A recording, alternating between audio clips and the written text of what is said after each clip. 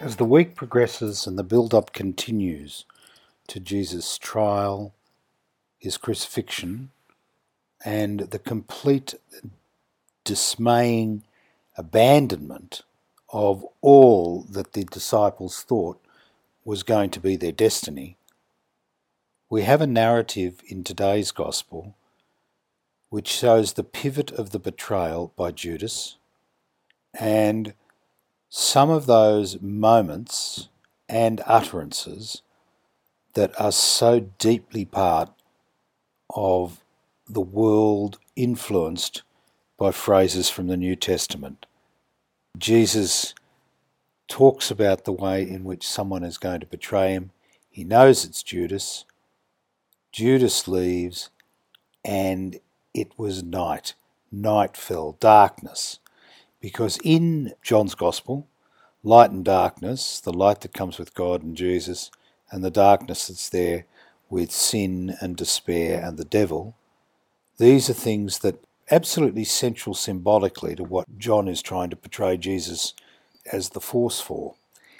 And what unfolds through this is that the darkness is spreading and Jesus is going to not be able to shed that light to expose Judas for what he is and correct the direction he's going in.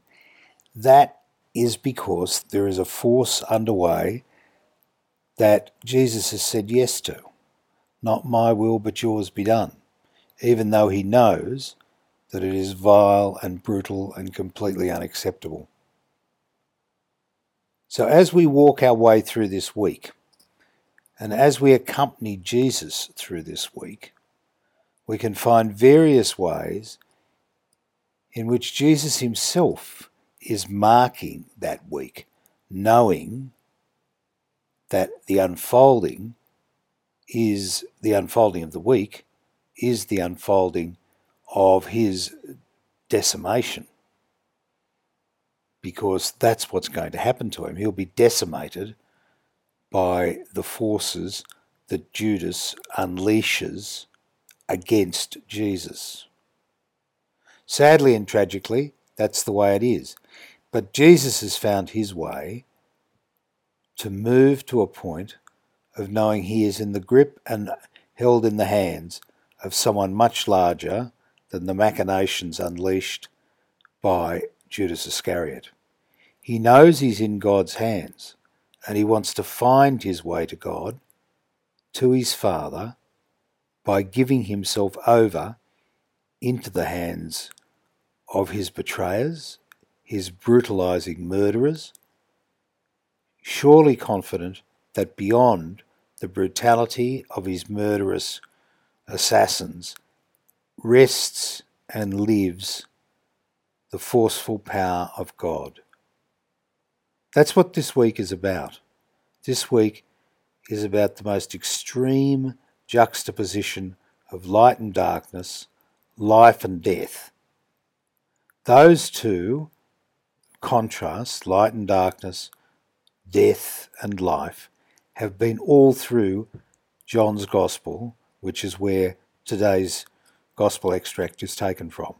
It's absolutely central and pivotal to John's understanding of who Jesus is, what he's doing, and what he's a force for.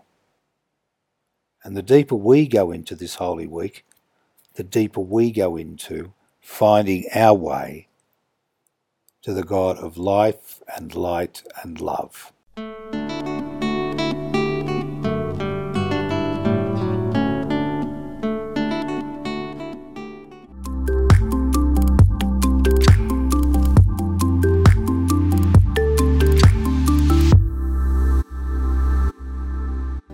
The Union of Catholic Asian News is the leading independent Catholic news source from Asia.